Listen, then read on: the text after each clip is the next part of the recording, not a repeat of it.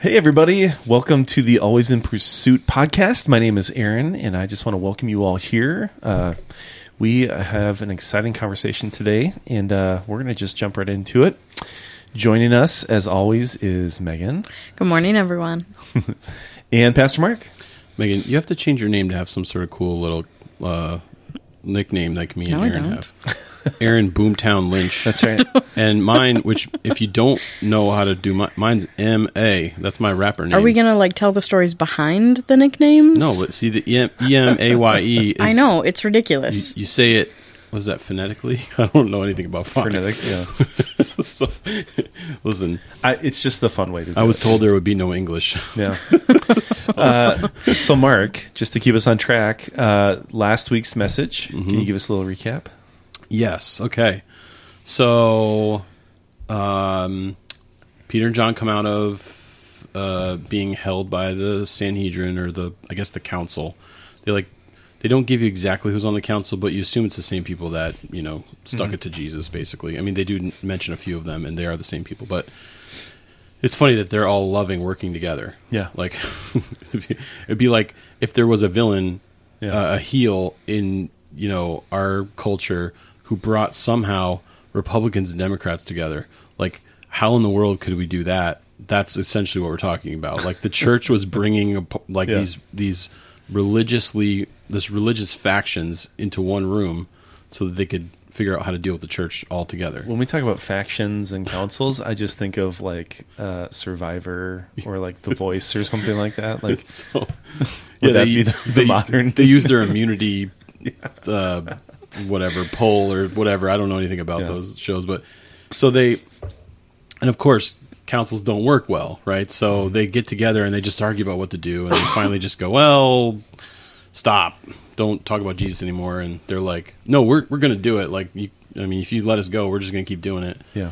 And they finally just go, no, and then they let them go. And the first thing they do is they go back to their community. They tell the story. Everybody gets pumped. It's a testimony, right? God's goodness. Testimonies are amazing.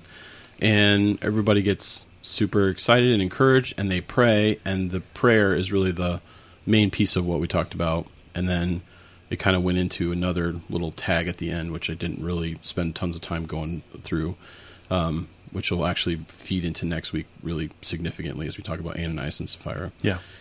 Spoiler alert, it's a tough one. So if this is the first time you're joining us, the purpose of these podcasts are to supplement all of our sermons throughout this series, Here for Good, that we do on the weekends, just because a lot of these conversations are big and there's a lot of different rabbit holes. And so oftentimes, you're not able to get to all of the things you want to get to in the sermon. You have a lot of notes, or there's just some things that are better unpacked in a group discussion like this. And so that's why we're doing this. We also want to get questions from you all. If you are listening out there, whether it's live while we're streaming or later, you can always email those, text it to a staff person. We would love to get questions. And or in the chat if you're here right now. In the chat right now, yeah. Yep. We would love to be able to do some of those. So the overall idea was just that you can borrow boldness, because they pray not to get back at the council, not to impede what they're doing, not to somehow avoid any more persecution.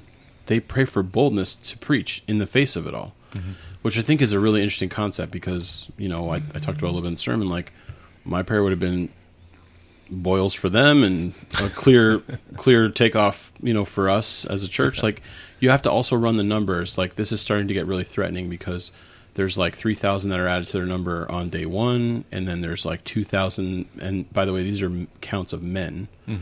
So what is that, 20,000 if you add in women and children, full families? It's getting to be a movement. Yeah, a significant amount of people that is threatening to the people who are in charge. They're also going, 20,000 people that won't be giving to the temple. They'll be giving to their own community. There's 20,000 people now who we don't have influence over. Yeah. There's 20,000 people to start a riot. Yeah. So they're getting really intensely nervous about it. I think there's a lot of nervousness, anxiety, fear on the council's part and the religious leaders, just because, really what was behind the arrest of Jesus and then his eventual, persecution and death was they didn't want to upset the Romans. They didn't want to create political unrest and social unrest in a way that would cause the Romans to come in and kill everybody, like tear it all down. There was this really delicate balance of Roman occupation, but they were also allowing the Israelites, the Jews, to kind of do their own thing. And as long as they stayed in line and they didn't make too much noise, everything was great. But Jesus, in their eyes, was an agitator and, had a loud voice and was starting a movement on his own. And so post that, whatever on the timeline we are now, weeks after Jesus' death and resurrection, they don't want, 2.0 of that to happen again. Right. Gamaliel, who's a famous rabbi, he actually says as much in the speech he gives in Acts chapter 6 before they let him go the third time. Yeah. Third time? Yeah, whatever. Second or third time, it's like hard to even keep track. But they just it depends on what you think. Like they put him in jail, then they escape from jail and start preaching, then they pick him up again, and then they release him a third time. So he says as much. He goes, look, there was a movement a couple years ago. There was this guy, Judas. We got behind, people got behind him. He was a Messiah. That led to some serious persecution from Rome. And here's the thing, guys. If God is in this, we can't stop it. And if he's not in this, then it'll go away like Judas went away. Like it'll get crushed, and that'll be the end of it. So there are some people in that council who are like open to the idea that maybe God is doing something different, and that if they come against it, they'll be the ones in the chapters of history that were the ones that tried to squash the real thing. Yeah. And he persuades the entire council just to flog them and release them.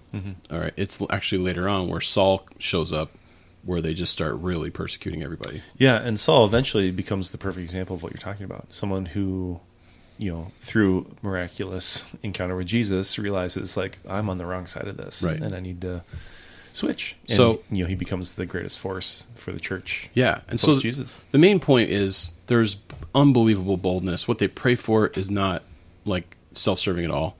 And my point was, you have to have a personal faith. I spent a lot of time talking about that in the sermon. You got to have a personal faith. Like, you can't live vicariously through someone else for your faith. You just can't do it. Like, you have to have your own personal faith. There's a lot of religious systems out there, even Christian religious systems, if I can call them that, that'll go, yeah, you're saved through your family, or it's good enough for you to just be here at church.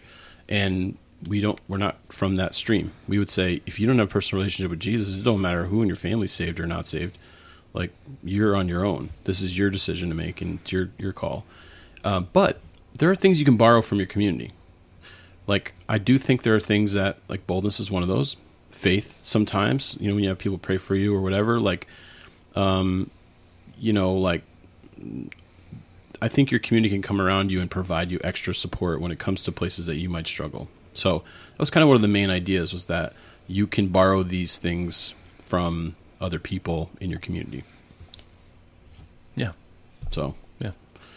major point there. Yeah. Yeah, there are times that this has come into play for me. I would not say I'm the most bold person naturally. You're growing. I'm getting there. You're growing. But I remember a mission trip that Mark and I led in Mexico where we were putting on this youth event. And we partnered up our kids with some Mexican nationals, and we sent them out in pairs of 3. And there was like one of our kids, one of their kids, and an interpreter. And we sent them out to hand out flyers and invite people to this event. By the way, we were being good leaders. We were making sure all our students got into great groups that made sense. We're like pairing people up, sending them out. Focused on all them. And then at the end, it's just Mark and I left. And I was like, all right, well, now we have an hour of just like downtime before the kids come back. And Mark was like, no, let's go. We've got a stack of invites. Let's go. Right. And I was like, Mark, I don't have enough Spanish for this. Like, we didn't have an interpreter. We didn't have an interpreter. There was nobody left from the church. Yeah. They had run out of their people. And you had the best Spanish on the team, but it wasn't great. It was like, correct. You could it's understand. Like conversational Spanish. Yeah. But when I like had the words to invite someone to this. Yeah. But when they turn around and like ask questions, I wasn't confident that I could accurately answer those questions. Sure. And I'm an introvert who doesn't like talking to strangers. But Mark is excited He's an extrovert. He loves strangers, and he just wanted to go. And so one of the missionaries we worked with, like, walked us to a neighborhood and was like, here, just go down this street. Here's the invite. Stuggery Watts. You know the words, just, like, do your best. And the entire time we're walking there, I was just hating it. And I was like, this is awful. This is going to be terrible. We're going to say something wrong. We're going to offend somebody. And Mark is just like a little kid heading to a carnival. Like, he's so excited. It was kind of a down and out neighborhood too. I don't, Yeah, it was not. It was not the suburbs. No, for sure. And I was just kind of like, let's go. So we're walking down, and Mark would go up and use his 3 sentences that he had memorized to invite somebody, hand them the invite, and then they'd turn around and, like, ask a question. Pardon, invitación para ti. Los conciertos de jóvenes Iglesias de Cristos, and then I'd hand them the thing. Like, it was essentially me. Yeah. Those are all the words. They're not in the correct order, but people got the gist of what he was saying. Mi nombre, Mark. And then they'd turn around and ask a question, and Mark would just immediately look at me and be like, oh, okay, what'd they ask? Right. And they'd be asking, like, where the church was, how to get there, and I have no idea how to answer them. And we're just, like, pointing in a direction. Like, it's over there. Go for it. So it's that way. Was it like, great. you're like, see? No, I didn't fake it as well. I was like, well, here's the questions I know how to answer. But I had to borrow boldness from Mark in that so that we could actually get that done.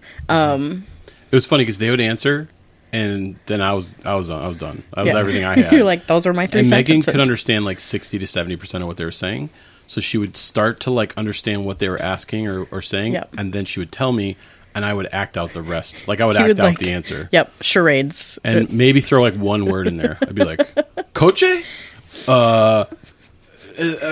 Está that direction, So, I don't know. It was like kind of a fun moment. I actually love it when I get to be on mission trips and push the leaders a little bit. Yeah. Because I think they think like, oh, this is for the kids, and I'm here to serve them. And, then we can kind of sit back and I'm like, oh, no. Yeah, I was really looking forward to that hour of downtime before the kids came back. That is definitely the camp that I would be in with you, Megan. It's not gonna. I would hate Mark on a mission trip. You'd be like, all right, let's go do this extra thing that we don't need to do. And I'd be like, dude, we needed to do it. We just got rid of the kids. Give me a half hour. This was a beautiful cultural exchange, by the way. And Sure. if you've never been to Mexico, the interior of Mexico, like real Mexico, you should totally go. Yes. Because the people there are, they like invite you in and they try to give fantastic. you. Like, They're very relational. Do not compliment anything in their home because they'll try to send you home with it. Yep. Like, they're, you didn't know them 5 minutes ago, and now you're sitting in their kitchen enjoying, like some sort of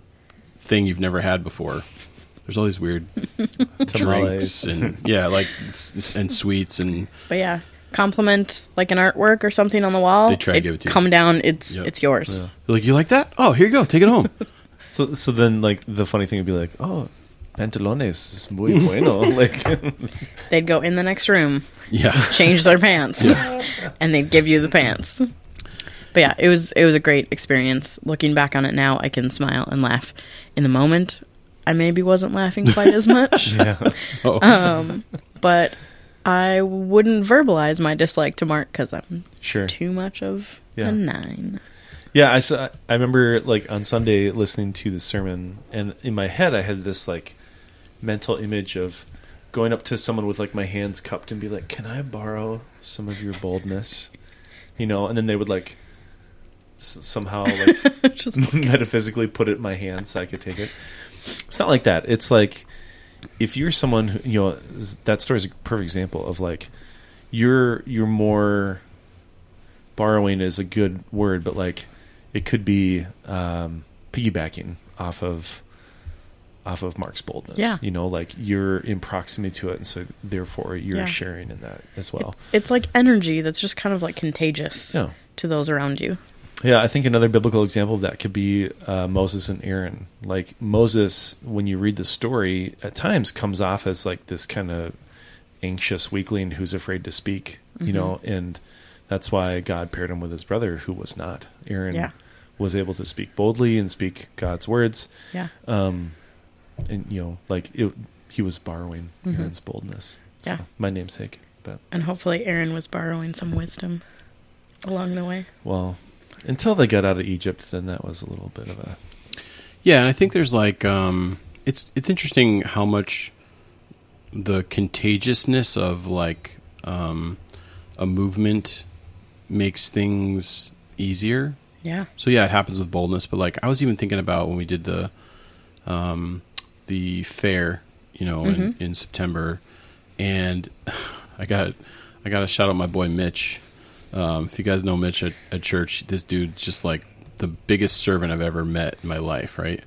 And Jill, as we were working on like giving out jobs, she was like, I don't know who to ask. She's like, I just need somebody to go around.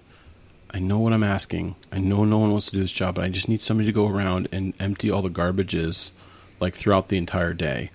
And then like they need to find ways to make themselves like, and our boy Mitch, the entire day, went around and emptied out garbages. And this guy like just put what it means to be a servant on display. And you think about jobs like that, nobody would want to do something like that unless there's like something significant happening where you feel like you're a part of a movement, right? Like even the lowest job on the totem pole becomes important. Like when you're struggling with having faith or having boldness or having whatever, it's like the movement of the contagiousness of the community like starts to give everyone something that allows them to kind of like rise out of their, their where they have faults or where they're weak, and to become strong in some of these areas that aren't strengths for them. Well, I think this is a beautiful picture of how God created us as humans. He doesn't call any one leader to be perfect at everything. He says, here, get together as a team. You maybe don't have as much boldness. This person does. You guys can pair up. And I mean, it's not just for boldness. It's for all of leadership qualities or whatever. Like, It's the body of Christ. Yeah. Yeah. I love it. We all play different parts. There's just like this sense of relief, I guess, about not having to be good at everything. It's like, I don't have to focus on being good at something that is not a strength for me.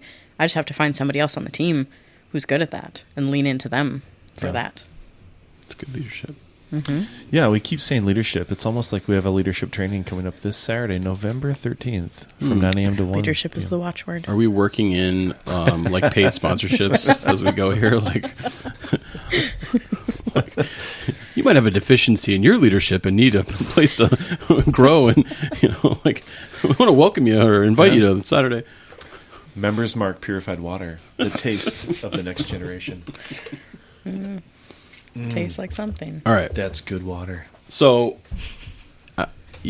what I thought was interesting too was that we talked through this, and then I finished with this idea of the shaking power of God, because it just stuck out to me that there's like this other like time where something is so intensely happening here that like the room is shaking. This is like akin to what happened in the upper room. This is like goes back to the cross, the ground just splitting, and then where it goes back to the tomb rolling away, which I'm pretty sure I got to give credit to Tim Keller on that. Somewhere along the line I stole that idea, but this idea that like these guys are in persecution. They're not fighting the persecution.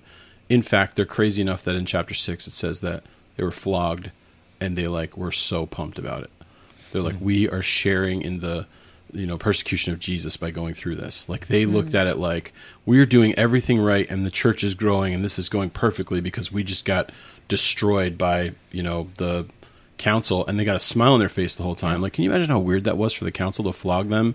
And they're like, this is the same like group of people that a couple chapters later are in jail all night and they're just worshiping, and the doors open up and they just like, we're just going to stay here and keep worshiping. Yeah. And all the prisoners are still there and the prisoners are listening to them. Like, what in the world? This is the same, movement that gives Paul access to being a prisoner in Rome, and he's sharing the gospel with his like prison guards.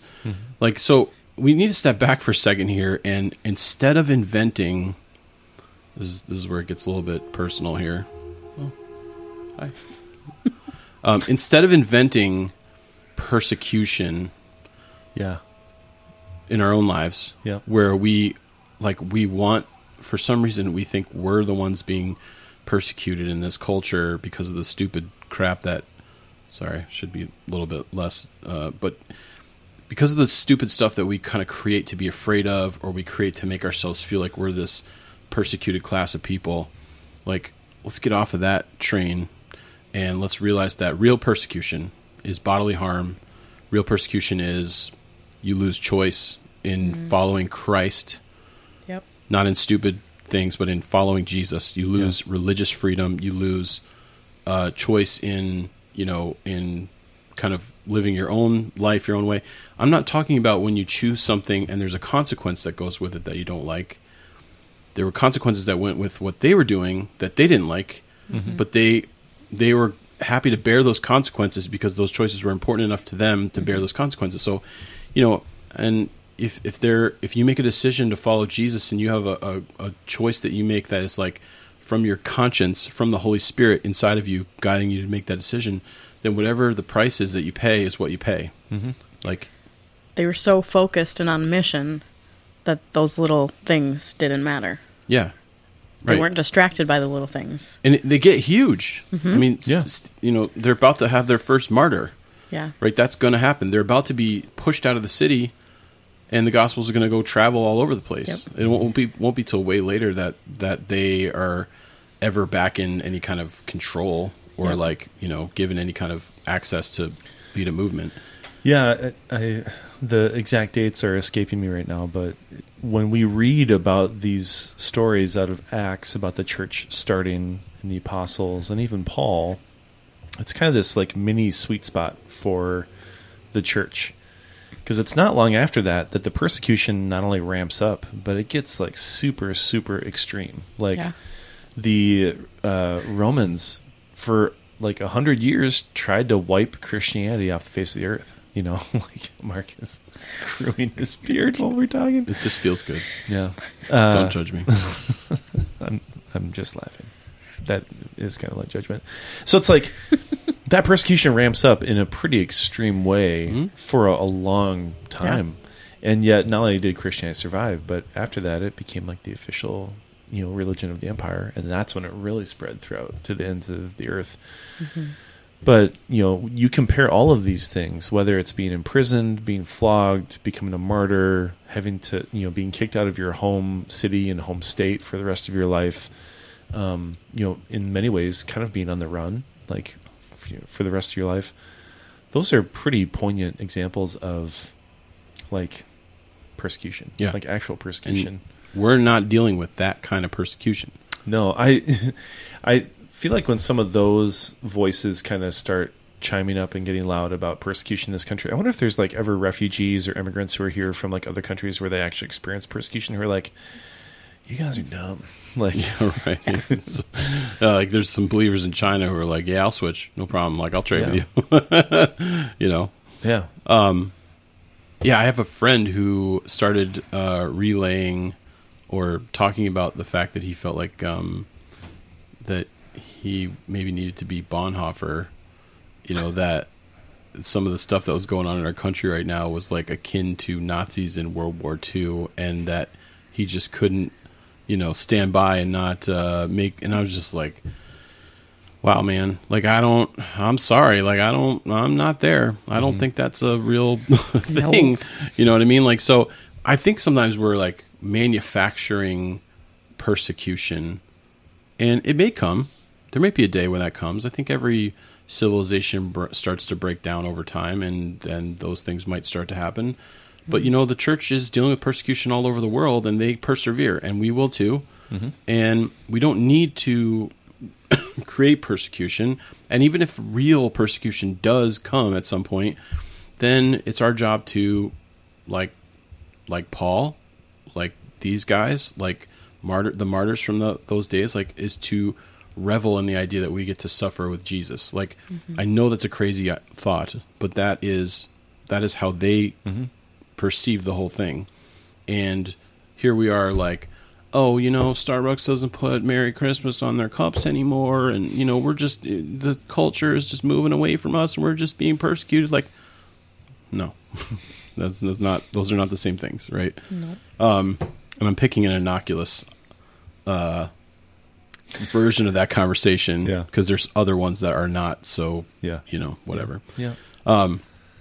So I just think like we need to kind of keep that in mind. And then the last thing I didn't really spend a lot of time talking about is actually, if you give me a second here, let me pull up my app. Is that little tag on that section? It's in Acts chapter 5. No, chapter 4. Come on, Mark. And what's crazy is that and we're going to talk a lot more about this week, but I feel like that sort of boldness leads to this unbelievable generosity. That when you're willing to give up anything, you're willing to give up anything. Yeah. Right? So they're willing to give up their lives, their health, their, for them it's this important to them. Mm-hmm. And, the next section is all the believers share their possessions. I'm going to actually read this. It's verse 32 in chapter 4. All the believers were one in heart and mind. No one claimed any of their possessions as their own. They shared everything they had, and people were like, socialism, communism. No. I'm going to get to this in a second here, and we're going to clarify this week. But with great power, the apostles continued to testify to the resurrection of the Lord Jesus. So they were granted what they asked for with this boldness to share. God's grace was so powerfully at work in them all that there was no needy person among them, for from time to time those who owned land or houses sold them, brought the money from the sales, and put it at the apostles' feet, and it was distributed to anyone who had need. Okay, so just process this for a minute. People start selling their possessions to take care of the church, and you think okay, this is a really generous thing that someone could do to help the church, but you also have to process this in the regard that if someone accepted Jesus at that time, they were walking away from their own inheritance in their own family. Mm. They were walking away from their connection, their community, their family. A lot of times they were walking away from their family system, because now if you were going to not be a Jew, but you were going to actually be a Christ follower, your family was about to cut you off.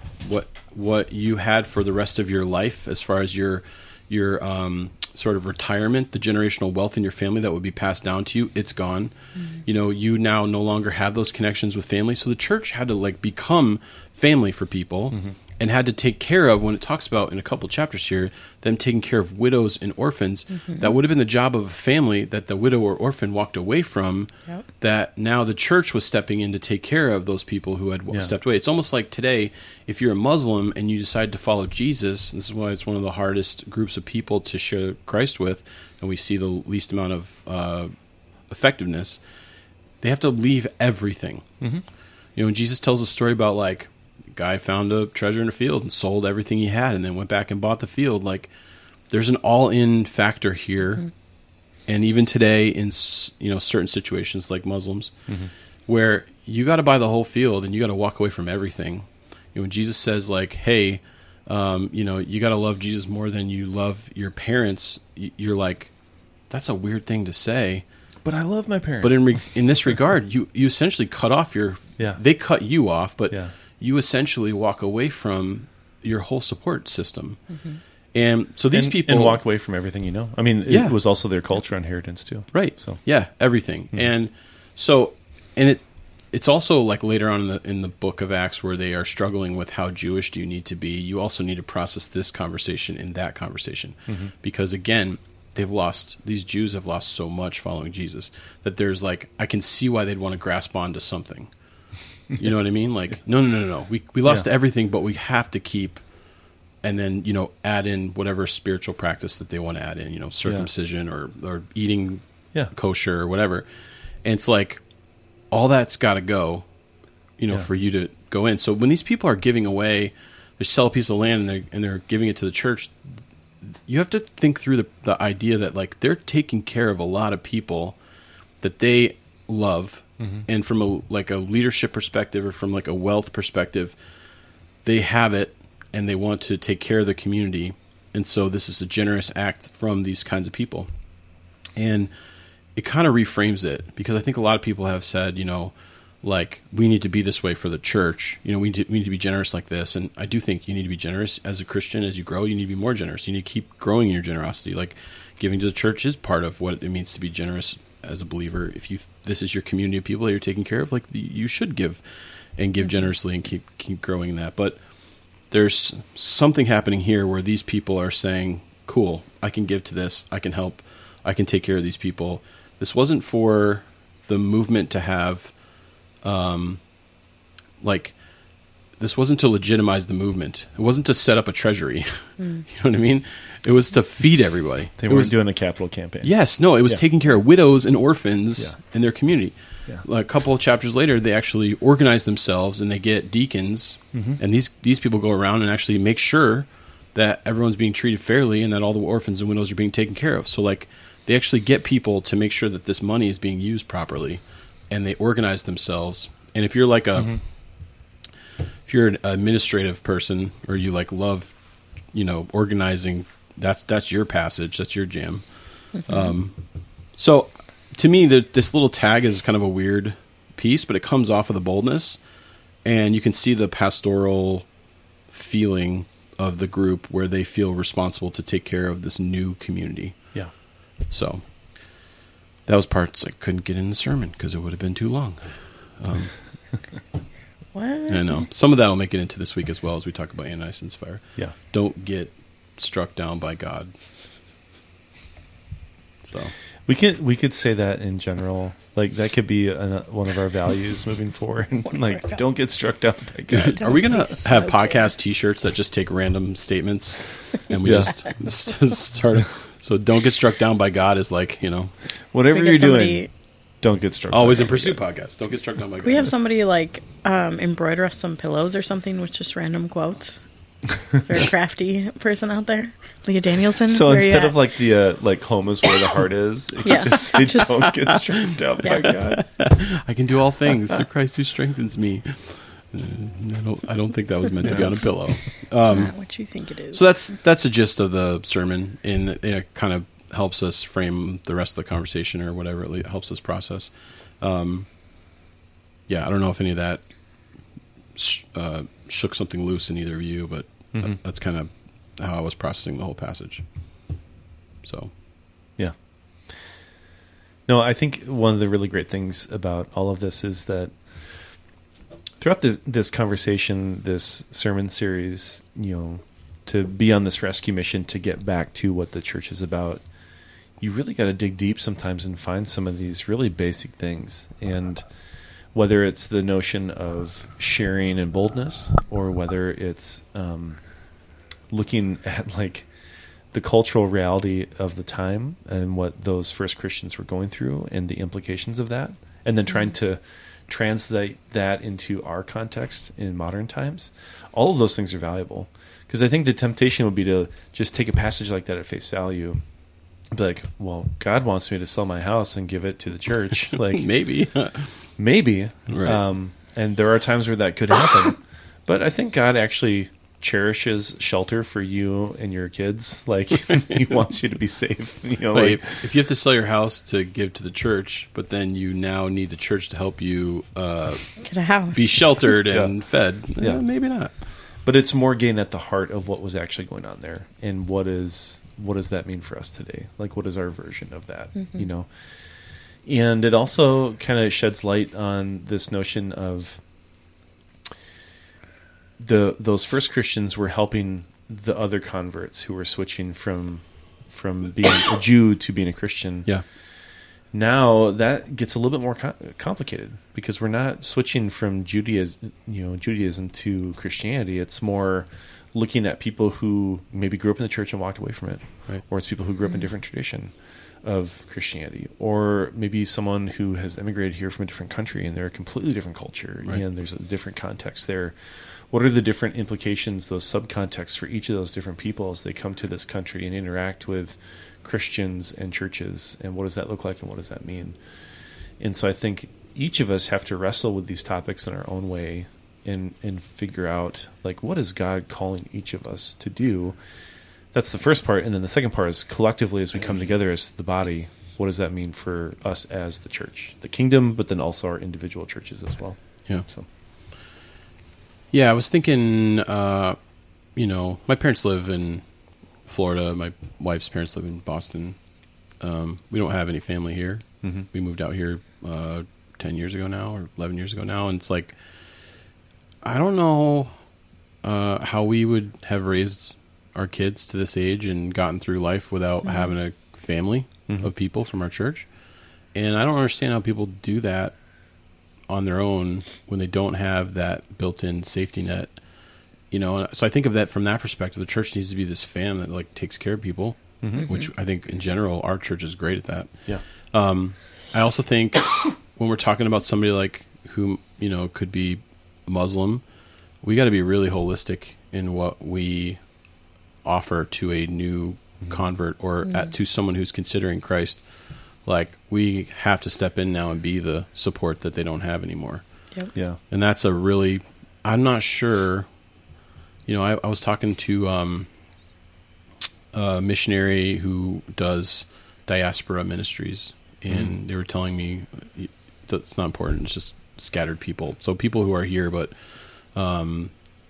like, they're not in their homeland, but they're still a community of people in different places or whatever. Yeah. That's what diaspora means. So he was saying the amount of Muslim converts to Christianity is like non-existent. He was like, he's heard a story about one guy, and then that guy became a pastor, but then it ended in some tragedy. Mm-hmm. Like, it's so small, the amount of people who have come here and receive Christ, because the built-in safety net, the social network, the fabric is all built into that community and the religious piece of it. So it's almost like in order to reach into that community, you have to recreate all of those pieces that people need to be able to help them walk away.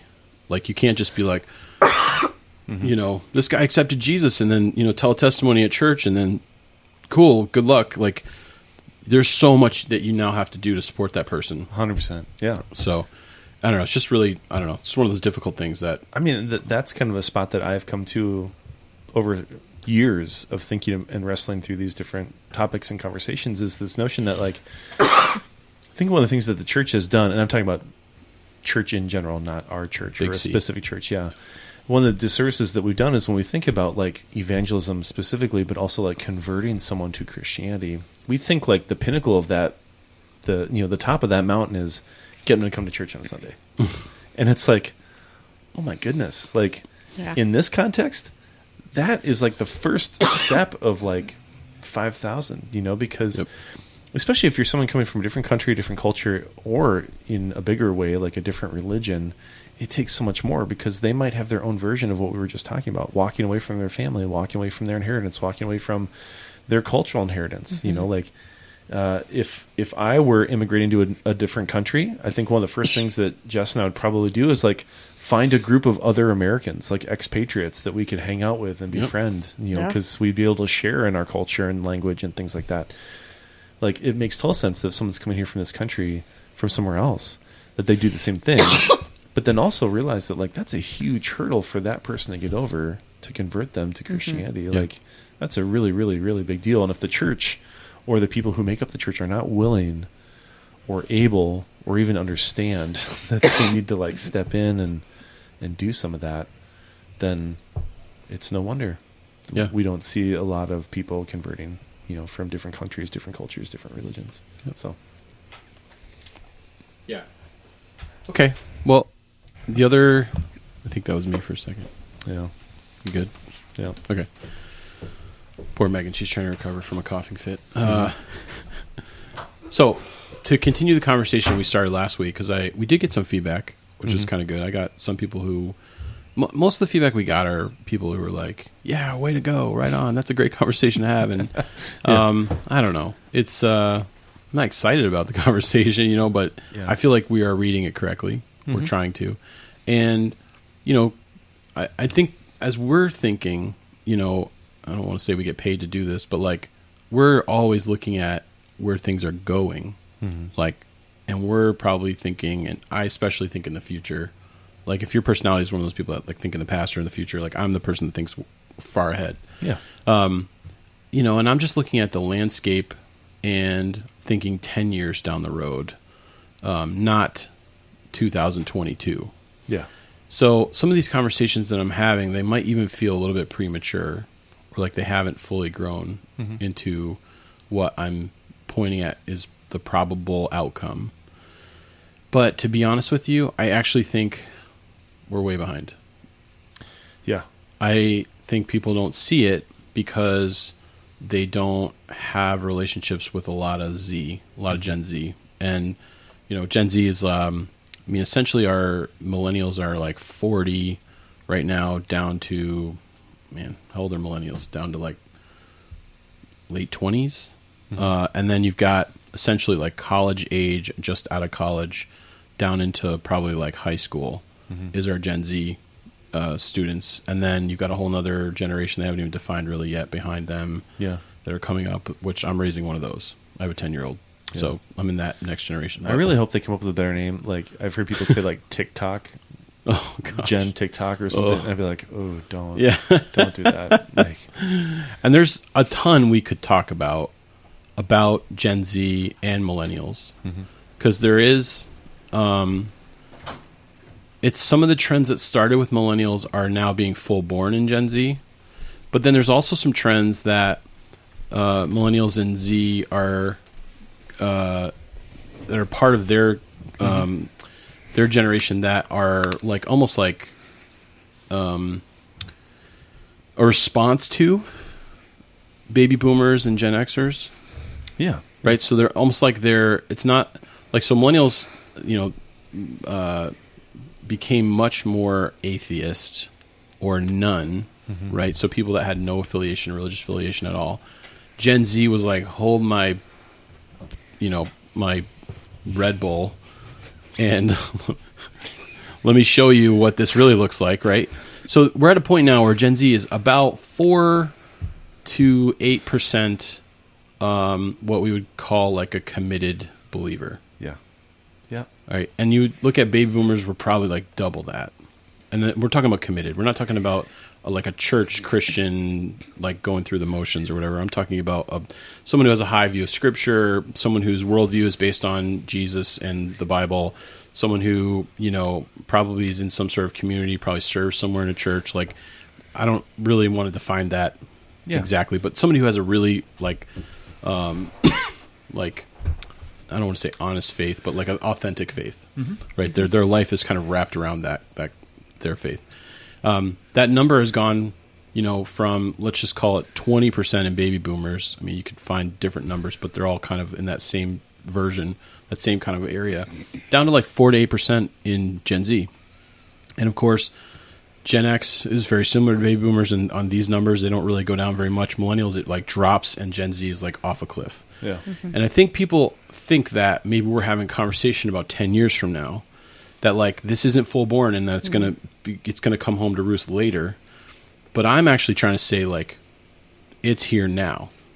Like, and the reason we don't always feel it in the church is because we still have a whole generation of people that are authentic Christians, and we don't have Gen Z or millennials generally in the same numbers or at all. And I wouldn't say that's true about our church. I think we actually reach millennials really well. Like, it's probably the main thing we do. Like, our church makeup is probably like, 50, 60% millennials, like lots and lots and lots of little kids and, young families. But I think that it's already here, and we're watching baby boomers right off into the sunset, and Gen X, again, has really not provided us anything helpful. They've just done more of the same crap, and they were a lot more angsty. Yeah. It's like they just really wanted the baby boomers' approval. That's really what it came down to. We want to be like them, It's like they're cool uncles. They want to be like their cool uncles. And so it's kind of left to us. Of course, I say that I'm 41.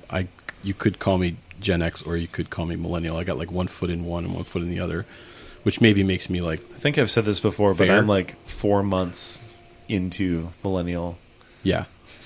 So I who knows? feel more Gen X than I feel millennial. I really think like it's 83 that Mm-hmm. really begins millennial, like the generation of millennials, and that if you're in that 79 to 83 range, you just feel like you don't fit anywhere. You just there's a weirdo. Your own thing. Yeah. And then they've said Zennial, but I just think that's like a, I feel like you're just confused. We're a micro generation. Yeah. So I'm confused, right? But at least I can be honest about both. I don't yeah. feel like I have a dog in the fight. Yeah. But I do think that people think that, okay, so they think that this is like something that's coming, but I want to say it's already here. Like I already see a post-Christian landscape. I already see the idea that like we're not the darlings of things, and we don't set the cultural norms. Mm-hmm. And it feels like we're still fighting for that stuff. Mm-hmm. And we've already lost. Mm-hmm. I think it's over. I actually don't think we need to now worry about trying to fight for our values and morals to be legislated, for sure not to be legislated. And secondly, to expect anyone to live up to our morals and values. And I think we need to embrace the idea that, like, if we don't change and do something differently that brings in more Z, mm-hmm. that reaches out to millennials who are, disconnected from the church and feeling like the church has left them, right? Mm-hmm. Which I think that would be the way I think a lot of people would say it. Like, I didn't really change, but the church changed and left me. Or I finally got to be an adult and woke up to the idea that, like, this was built on a pretty shaky foundation. If we don't make those changes, then it's a clock that's ticking down. It's not a new vibrant thing that's being handed off to the next generation, mm-hmm. And those changes bring angst in people, and people struggle with those changes. So I pulled an article. It's actually from the Gospel Coalition, which kind of blows my mind because they got something right here. If you don't know what the Gospel Coalition is, that's fine. You don't need to worry about what I just said. And it's an article that's 5 things that frustrate Gen Z Christians. I'm biting my tongue so hard. I know. Sometimes, look, I love the Gospel listen, Coalition. Clocks are right twice a day. If a broken clock is right. Yeah. Wow. Clocks. If a clock's broken and it's not moving correctly or set correctly, it'll never be right all day. But if it's broken, it'll be right twice a day. But if it's in the woods, does it still? All right, 5 things. Yeah. This is a theological conversation, by the way. All places in the world are held together by Jesus' presence, whether we're there or not. So if something makes a noise, the presence of God is there to hear it. So I've just now solved your philosophical dilemma with theology. So, boom. There you go, Descartes. Hey, while you're looking that up, I was going to say... Descartes? Yeah. Descartes. It is here. It's here. I think it's been here for a while. And I think we're just now... It feels like we're just starting to talk about it. But I think people... I say people, but like Christian culture, Christian leaders have been talking about this for a while. Yeah. And it's been very much on like the fringe, the periphery. You know? But there's a lot of reasons. Like the pandemic has kind of thrust this into a lot of our, perspective, and we're also realizing that like because of the pandemic, it's kind of shaken a lot of the other generation's faith as well, in a similar way that Gen Z's faith has been shaken already, pre-pandemic, and so, I'm not going to make like a climate change analogy here, but I think the notion that we're talking about, that you are talking about, is that we're starting to have the conversation. So some people might think like, oh, this is like, I'm not ready to have this conversation. And we're trying to say like, well, we should have been having this conversation like 20 years ago. That's what we should have been doing. Yeah. There's some denial in there. Yeah. But it's not too late, I think, because, that's what church and Christianity and being a Christ follower is all about, is like... It's The Newsroom, one of my all-time favorite shows. It's an Aaron Sorkin thing from HBO. A couple years ago, Jeff Daniels is like the main character. Mm-hmm. He brings on a climate change person onto his show. You should go Google this clip it's hysterical.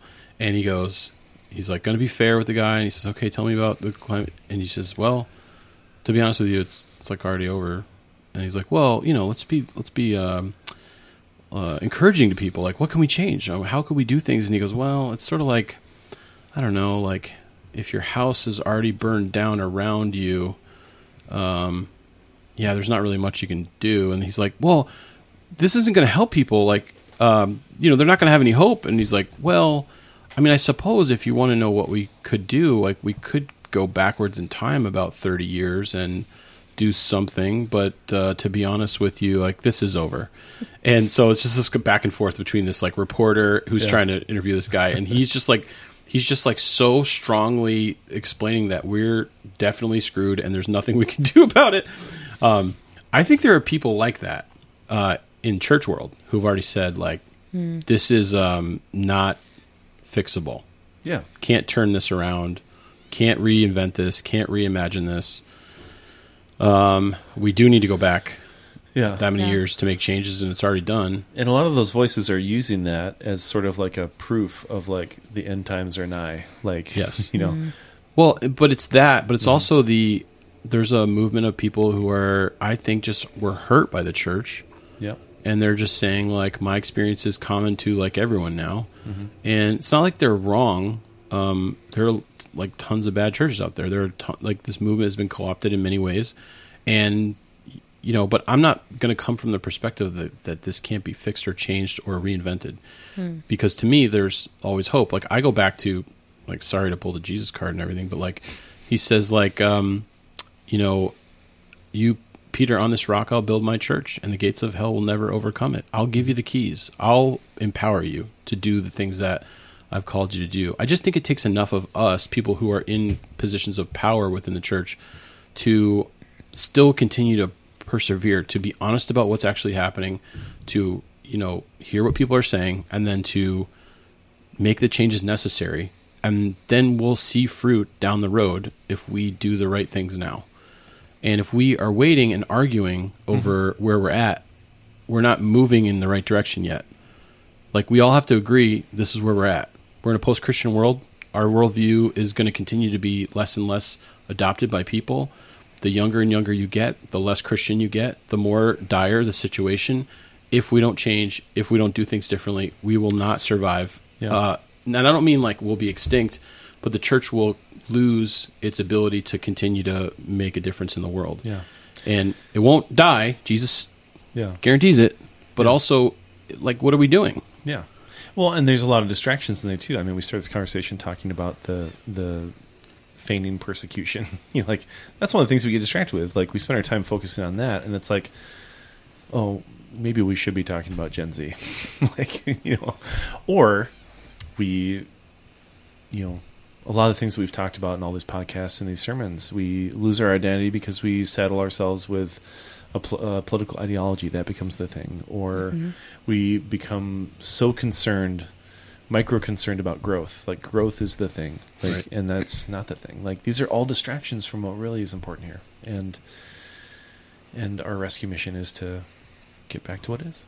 I think people would be like, well, we can't just change the church every time culture changes. And it's like, actually, that's what we've been doing for 2,000 years. Yeah. But it's just happened in 100-year periods or 500-year periods or 50-year periods. And now change is so constant that it's like micro. It happens a lot faster. Yeah, it's like micro changes on top of us all the time. In fact, another shout out for the leadership thing this weekend. One of the things we're talking about, agile leadership, where, to be honest with you, the only constant thing in our world right now, if you're a leader, is change. Like, things change so rapidly. And not even just in the church, just in life in general. The most constant theme of your life over the last 10 years has probably been change. Right. Yeah, things don't hold together very long like they used to. Even a generation, baby boomer generation was like 25, 30 years. Gen X was like 20, 18 years. Millennials are like 15 years. Gen Z is like 5 generations already. Like micro inside of it, they're like 2-3 years apiece. Like, it's just changing so rapidly that, so I kind of feel like if we're not paying attention and moving, we almost are already a step or 2 or 3 behind. Whenever we do make a change, it's like, we should have done that 5 years ago. So I just wanted to point this out. This is a pretty good article from Gospel Coalition. 5 things that just frustrate Gen Z Christians. 1, when partisan politics reshape faith. I think we spent a little time talking about that last week. In the last 6 months. I had a conversation with 2 older Gen Zs, kids from my youth group, kids that don't go to our church, but I love dearly, and who are, figuring out their faith and getting connected and trying to figure out what it looks like moving forward. And as we talked through some of the stuff that's gone on, and I was sharing some stories from our church or some stories from other pastors, their response was just disgust, right? Mm-hmm. I mentioned that we talked about race and we lost some people. I mentioned that we lost some people over COVID decisions. Yep. I mentioned that my friends, other churches that that I know about, or pastors I know about, where they had some nonsense happen in their church. When I shared the story, they're just disgusted by this kind of stuff. It doesn't even seem like it makes any sense to them, because it feels like that your politics are shaping your faith is backwards to them. Yep. Your faith is, or your politics are a secondary issue to your faith to Gen Z. And I think what you have is you have people who make their worldview their politics, and then that is their primary thing. But if you have Christians, in Gen Z, they're generally saying, why are we arguing over stuff that we shouldn't argue over, and why don't we make the gospel the main thing? Mm-hmm. And so they get frustrated when the church is overly political and or allowing the faith of the church to be shaped by one narrative or the other. And in general, the church has been a little conservative and shaped, I think, more, my experience, more towards the conservative end of the spectrum, and they're just disgusted by it. Mm-hmm. Mm-hmm. You know what I mean? They just, Yep. that's not gonna reach out to that generation of, if they come to a rally for some political leader at their church, right? Yeah, they have high levels of respect for people's autonomy. Even when they don't agree with you, Gen Z, they'll be like, cool, that's your thing. Yep. Those are your viewpoints. I still respect you as a person and want to have a relationship with you, even if we don't agree. High value for authenticity. Yeah. Yeah. And yeah. Autonomy, your individual ideas. Yep. Yeah, it's not about trying to win someone over to your side. It's about cool, this is who you are and what you believe. I respect that. Yeah. Yeah.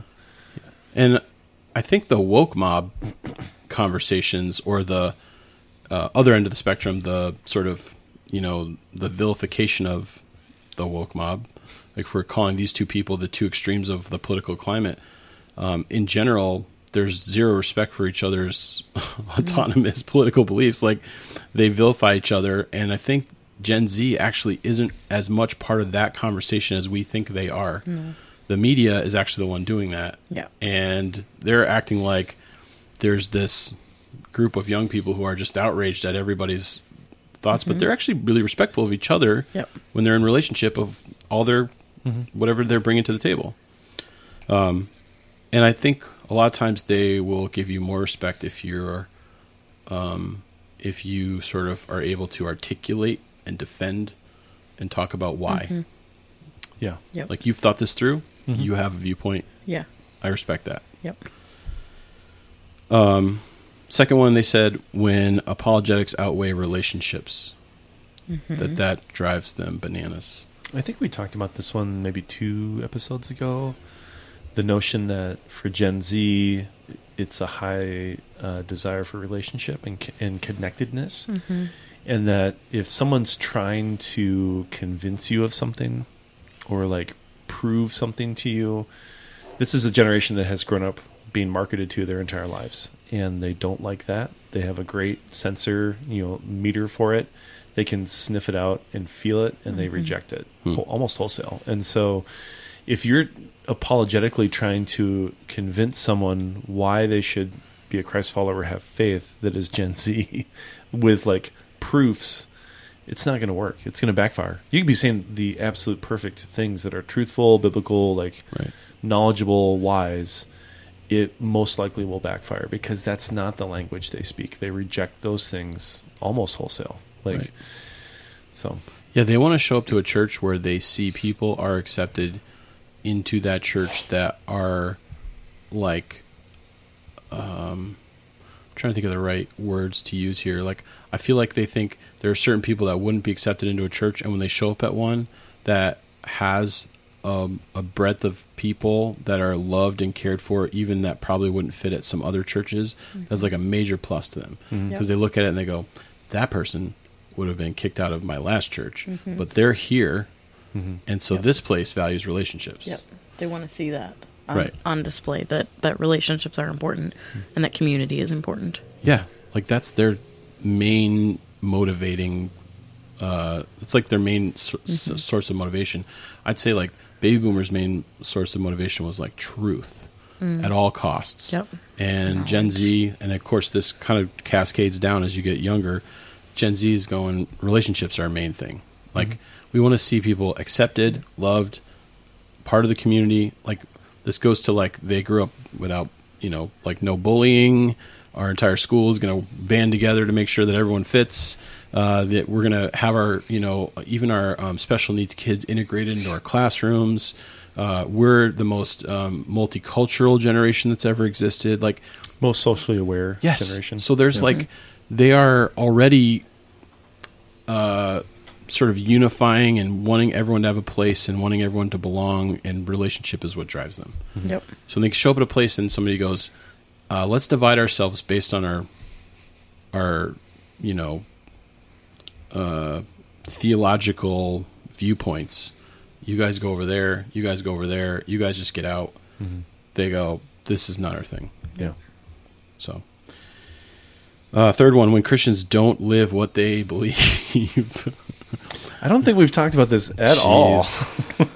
I mean, authentic is their main thing. Yeah. Yep. Like, if can't trust you, if you're not actually just being authentic in who you are, then this is not going to work. Yep. They have very honed in BS meters, and as soon as they see it, they're done. They're out. Yep. And so much so, I think this kind of gets to, like, in some ways, cancel culture. Like, if you look at cancel culture and kind of dig deep, it gets to this root of, like, you were pretending you were this way, but you were actually this way.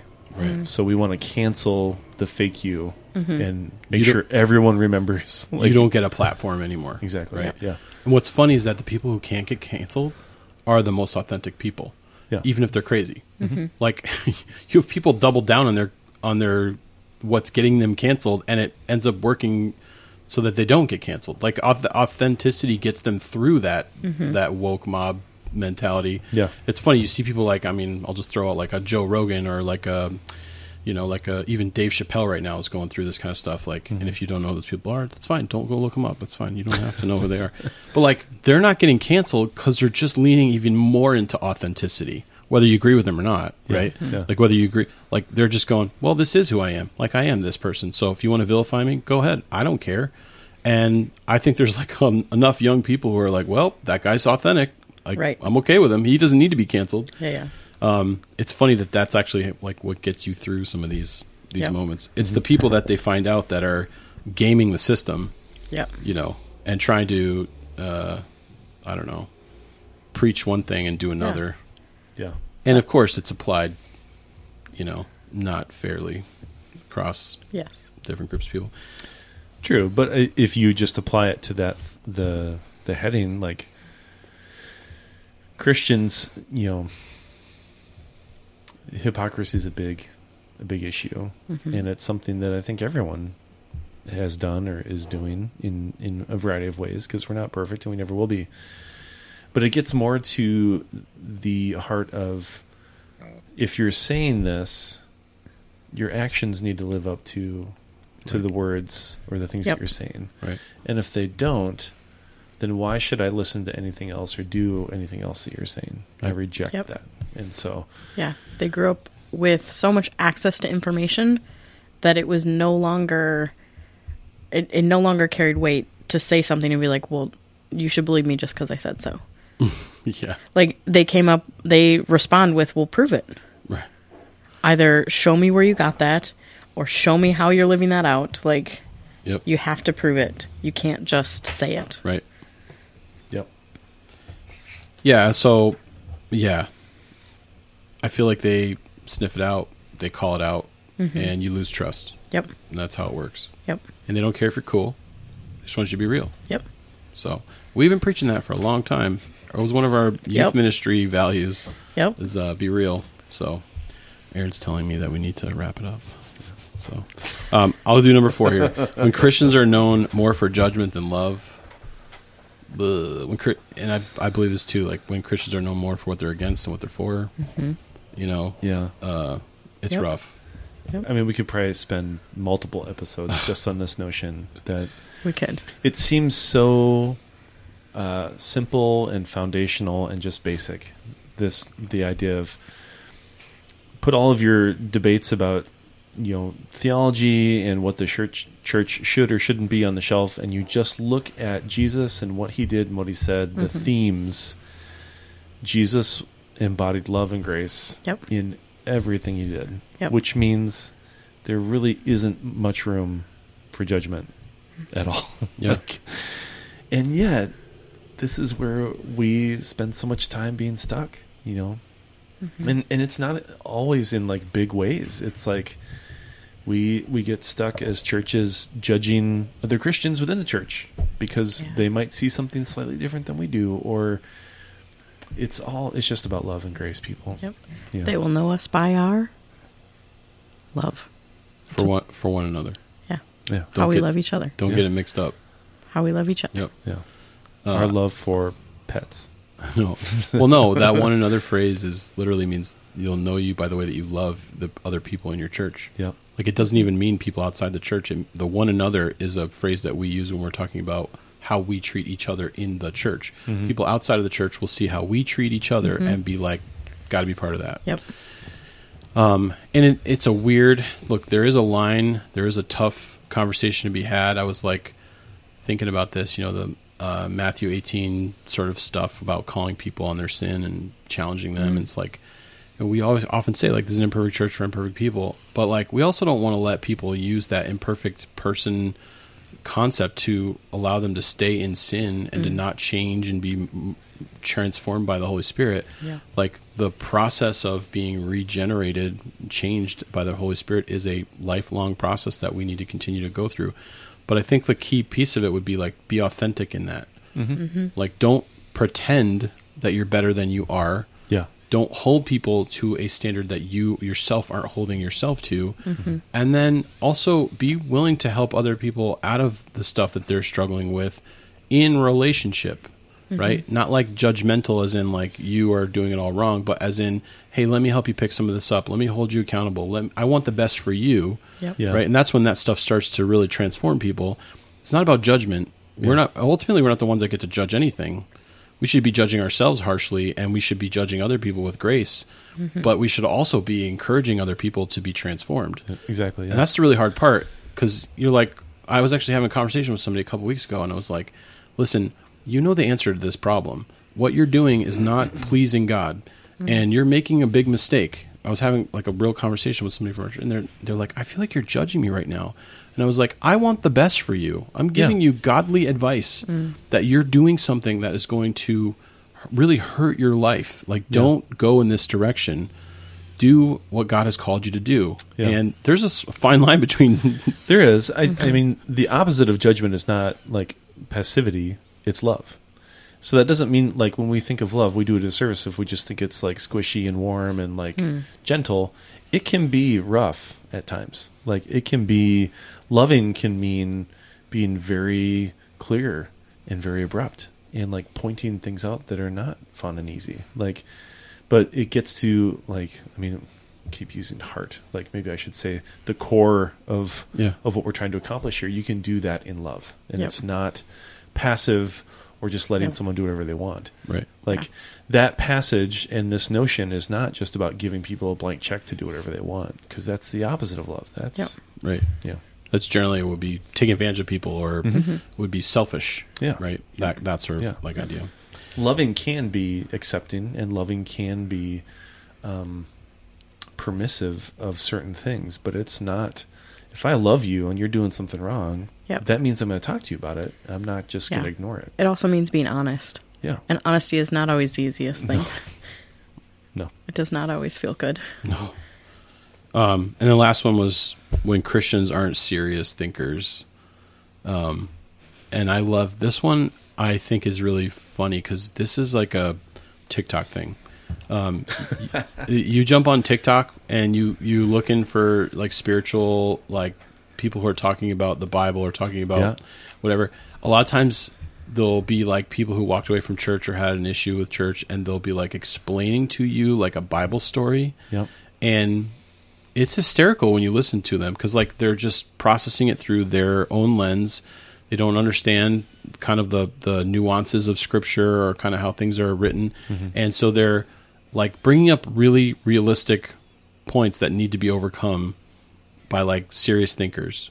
Like, and when you start to have the conversation, it goes way downhill real fast. It's like, well, you don't know anything about blah, blah, blah. I think we get defensive, but honestly, I think they just want to be people, Gen Z wants to be engaged in a way that seems like fair and real.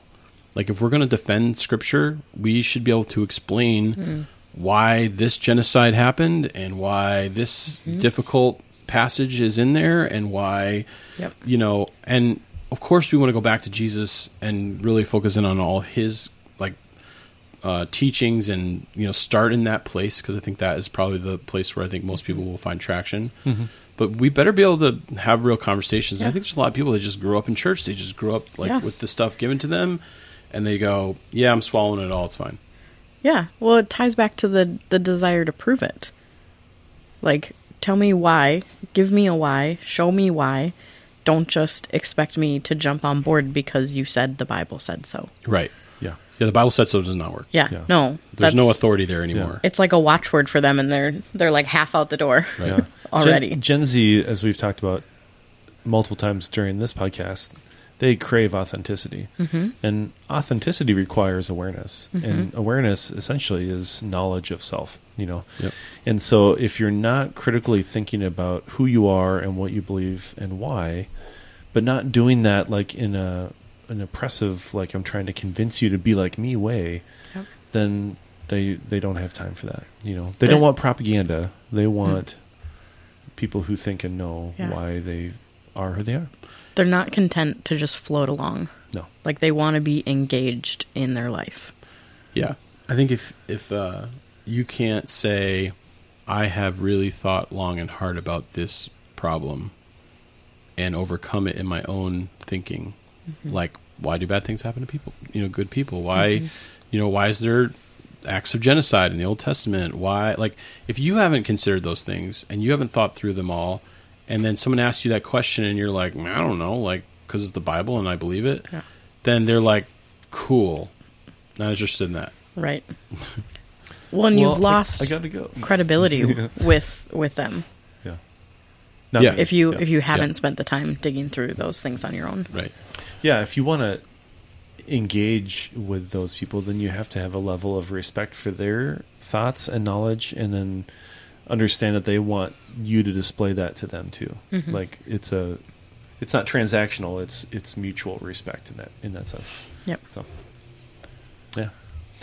Well, guys, thanks for tuning in today. Fun conversation as always, and we will be back next week. Just a reminder that if you guys have any questions about this conversation, these topics, or any of our previous podcasts, be sure to either drop those in the comments section on here, or you can always send those to our office email, which is office@pursuitcommunity.church. We have a text-in number, too. Mm-hmm. If you guys want to text our office number, it's 612-688-9575. So shoot us a text and let us know that you were listening. Yeah. Oh, I can't believe you knew the office number off the top of your head. I have it pulled up on my computer in front of me.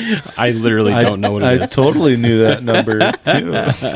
I mean, yeah, of course I knew it. We've talked long and hard about not having a phone. That's the world we live in now. All right, you guys are great. We're out of here. Love you guys. Day. See ya.